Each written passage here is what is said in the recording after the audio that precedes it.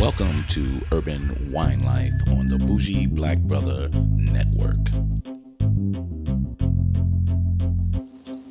Good evening and welcome to Urban Wine Life. I'm Michael, your Bougie Black Brother, and it's Friday, so it's wine time. And our wine review this week is Chalkstone Pinot Noir. Chalkstone Winery, Central Coast, Pinot Noir. I wanted to have this because my wife had this sausage and I think it was carrots and different other vegetables, but it had a sweeter, not sweet per se, but a little more like fruitful sweetness about it because of the peas in it and the carrots. So I wanted something to just blend with the texture. So I broke open this Chalkstone Pinot Noir because I said, I want to try Pinot Noir. And I haven't had one in a while. And I really wanted to find a Oregon one because I keep arguing with people that I enjoy the Oregon Pinot Noir more than a lot of the California. But this one was a California, so I broke this one open. And it's, like I said, it's a Chalkstone Winery. It's a 2017. And this is what they say about the notes. It's a medium body, notes of red cherry, raspberry, vanilla, toast, caramel, and baking spice. Back to that goddamn baking spice. So I'm not going to try to dig in and try to get into the bacon spice, but when I get an opportunity, I'm going to break off and try to get my explanation of the bacon spice. But this Chalkstone, I thought it was interesting. And if you see this is really, I'm already gone with it because Alicia drunk through it as well. But it's Pinot Noir. And here's little details on the back. Central Coast Pinot Noir 2017. So it's 3 years old. So I let it kind of sit a little bit and then I just broke it open from there. But I just thought it was time to break open a Pinot Noir. So what do we got with this Pinot Noir? Let's take a look at darker color on this one. And I think I set it out a bit. So you're getting a little different, darker texture with that. It's a $22 price point. We'll talk about that a little later, but it's a $22 price point. So let's get a whiff of this and see what the aroma is coming off.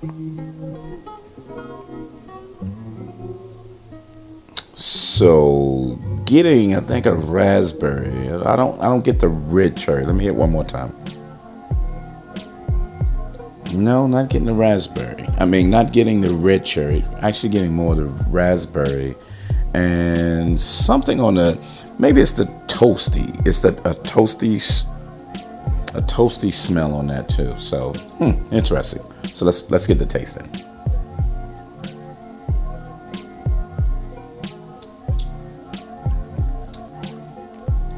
So, good.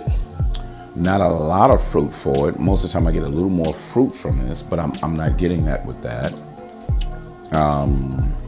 Got that nice toasty feel. I am getting the berryness. I'm not sure. It's not a bright raspberry, so don't get confused as saying, hey, he said raspberry, so I should be really getting that fruit forward raspberry. No, you're getting a deeper raspberry. Trying to get not heavy on the alcohol as well, but good enough, pretty good. But it's a decently balanced Pinot Noir. I think it sat for a day and a half, so that flavor is coming down from that. So it's just coming down a little bit. But initially, I'm going to tell you from memory, I liked it.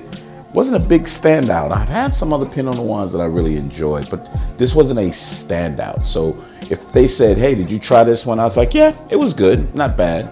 Pretty decent Pinot Noir, but not really exciting. But decent flavor. Like I said, not really aggressive with the high berry fruitful taste on the front end. not as tannic, a little on the lighter, smoother side. Not smooth with the tannins, but just smoother, that you're not getting a really high tannic, high acidic, and high dose. It's not even medium, it's almost toward light. So keep that in mind when you try this as well. But I'm Michael, your bougie black brother, and see me every Friday for our wine review on urbanwinelife.com. And if you can't get to that and you want to see the wine, remember you can always go to Bougie Black Brother Network on YouTube and go with the playlist Urban Wine Life. But thank you very much for stopping by, and we'll see you next time on Urban Wine Life.